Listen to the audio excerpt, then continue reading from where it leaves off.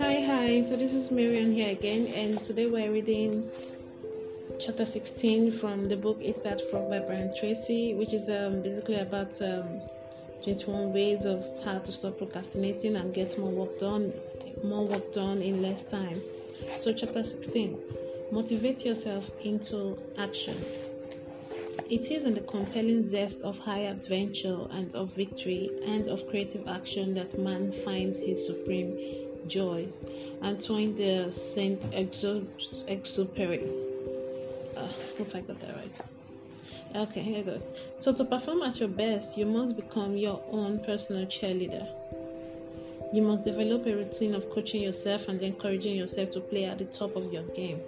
Most of your emotions, positive or negative, are determined by how you talk to yourself on a minute-to-minute basis.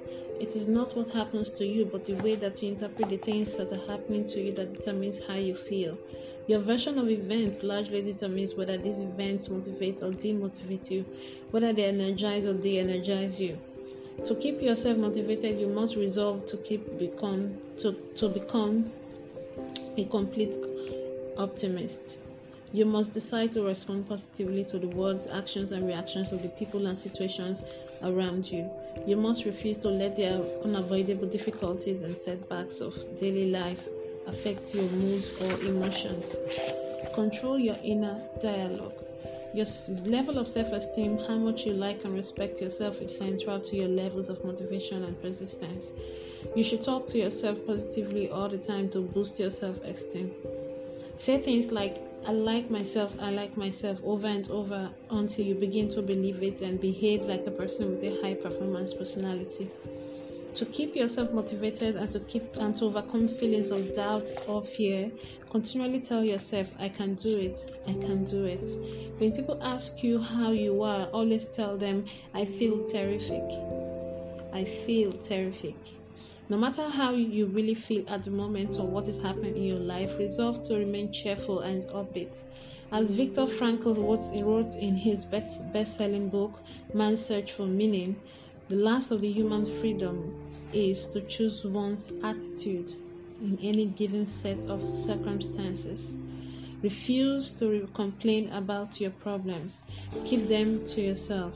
As speaker humorist Ed Foreman says, you should never share your problems with others because 80% of people don't care about them anyway, and the other 20% are kind of glad that you've got them in the first place. Develop a positive mental attitude. In Martin Seligman's 22-year study at the University of Pennsylvania, summarized in his book Learned Optimism, he determined that optimism is the most important quality you can develop for personal and professional success and happiness. Optimistic people seem to be more effective in almost every area of life. It turns out that optimists have 4 special behaviors, all learned through practice and repetition. First, optimists look for the good in every situation. No matter what goes wrong, they always look for something good or beneficial, and not surprisingly, they always seem to find it.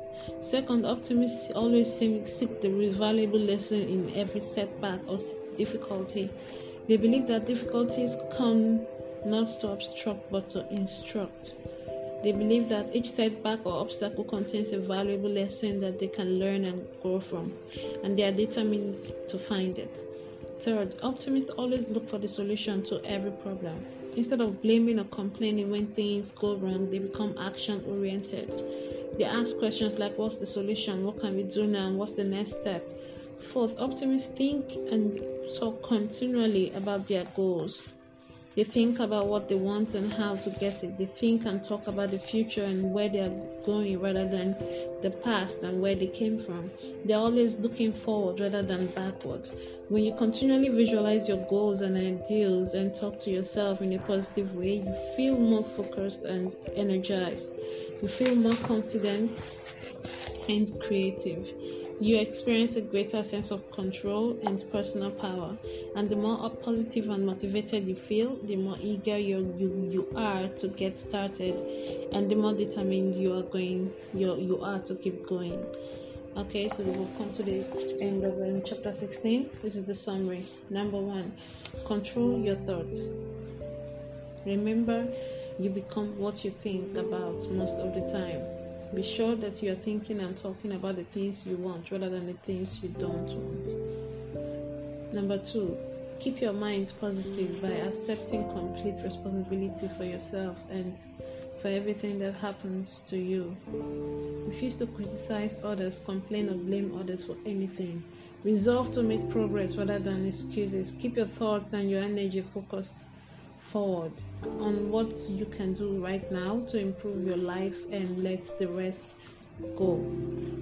Thanks for listening, guys. So this is the end of chapter 16, and I'll see you in chapter 17.